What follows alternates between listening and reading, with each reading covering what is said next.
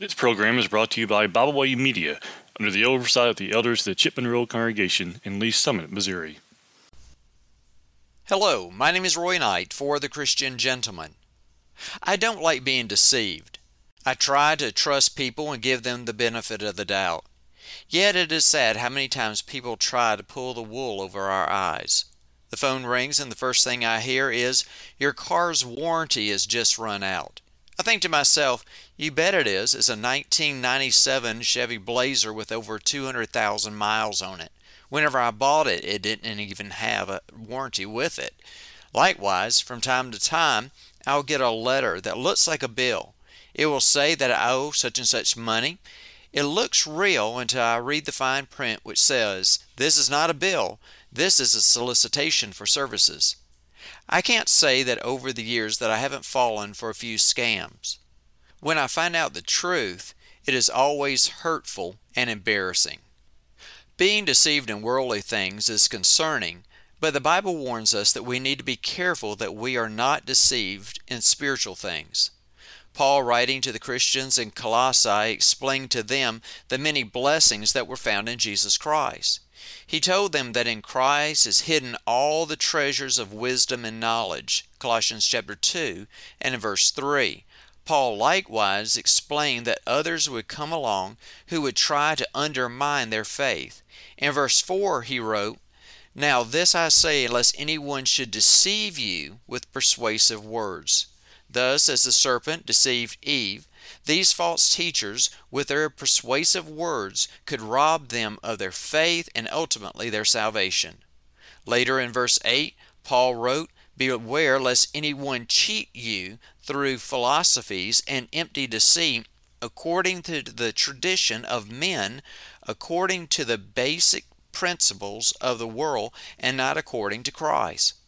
How do you think it would feel in the judgment when these wayward Christians stand before the judgment throne of God, and God look down at them and say, "You had salvation in your hand.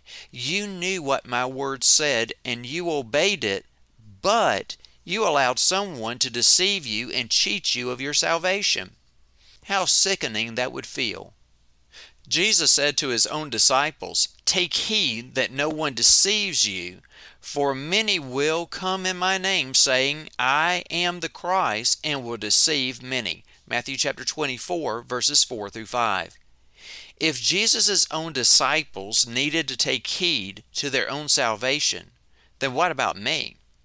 The Apostle Paul, in seeking to strengthen the faith of those Christians in Rome, said, "Now I urge you, brethren, note those who cause divisions and offenses, contrary to the doctrine which you learned, and avoid them. For those who are such do not serve the Lord Jesus Christ, but their own belly, and by smooth words and flattering speech deceive the hearts of the simple." Romans chapter 16, verses 17 and 18. Paul knew there would be men who had minds set on exploiting others for material gain. In so doing, they would rob these Christians of their spiritual blessings.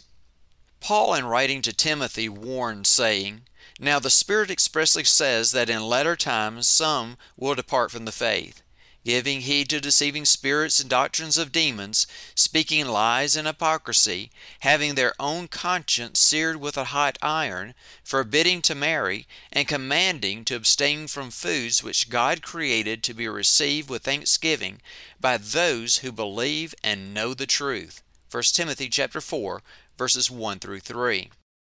Christians then and now need to be aware of the messages they are receiving, even messages from their very own pulpit. The Apostle John said, "Beloved, do not believe every spirit, but test the spirits whether they are of God, because many false prophets have gone out into the world." 1 John chapter 4 and verse 1. What are we going to test their messages by? The only answer to that is the Bible. We must know the Bible so well that we can distinguish the truth from a lie. If we are biblically illiterate, we are left to the mercy of the speaker. That is why we must study to show thyself approved unto God, a workman that needeth not to be ashamed, rightfully dividing the word of truth. 2 Timothy chapter 2 and verse 15. Another aspect of deception is that we can deceive our own selves. We can trick ourselves into believing that something is right whenever it is really wrong. Paul said in 1 Corinthians chapter 6 and verses 9 and 10, "Do you not know that the unrighteous will not inherit the kingdom of God? Do not be deceived.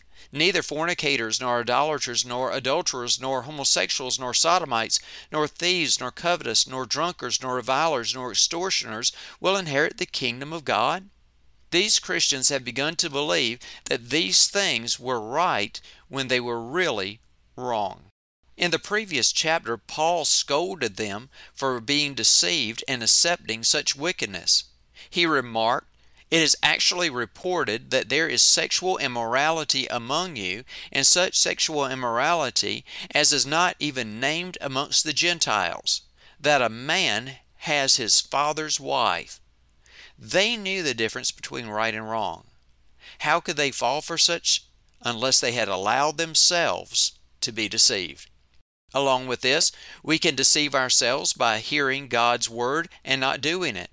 James said in James chapter 1 and verse 22 and following, "But be doers of the word and not hearers only, deceiving yourselves. For if anyone is a hearer of the word and not a doer, he is like a man observing his natural face in a mirror, for he observes himself, goes away, and immediately forgets what kind of man he was." We can be deceived whenever we appear religious outwardly, but not inwardly.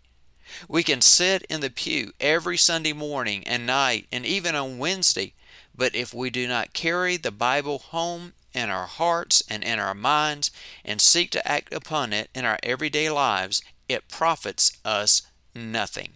How sad it would be to be deceived, but how much more worse would it be than deceiving our own selves? The best way to keep from being deceived is to know God's Word. To keep from being deceived, we must be like the Bereans, which the Scripture says, "These were more fair-minded than those in Thessalonica, in that they received the Word with all readiness, and searched the Scriptures daily to find out whether these things were so." Acts chapter 17 and verse 11. If I can help you in your study of the Scriptures, please let me know. I want to see you in heaven. That's all I have for right now. And what does the Lord require of you? But to do justly, to love mercy, and to walk humbly with your God. May the Lord bless you as you seek to do His will, and I'll see you next time on The Christian Gentleman. Volumes 1 through 3 of There Is a River is out in Amazon and paper and Kindle versions, as well as the study of the Gospel of John, which is entitled, Who Has Believed Our Report? I've written them for your encouragement. Enjoy. We thank you for listening today. We hope you enjoyed this program. You can find out more about Byway Media by visiting our website, bywaymedia.org. You can find all of our podcasts on all major podcast platforms. As always, we thank you for listening.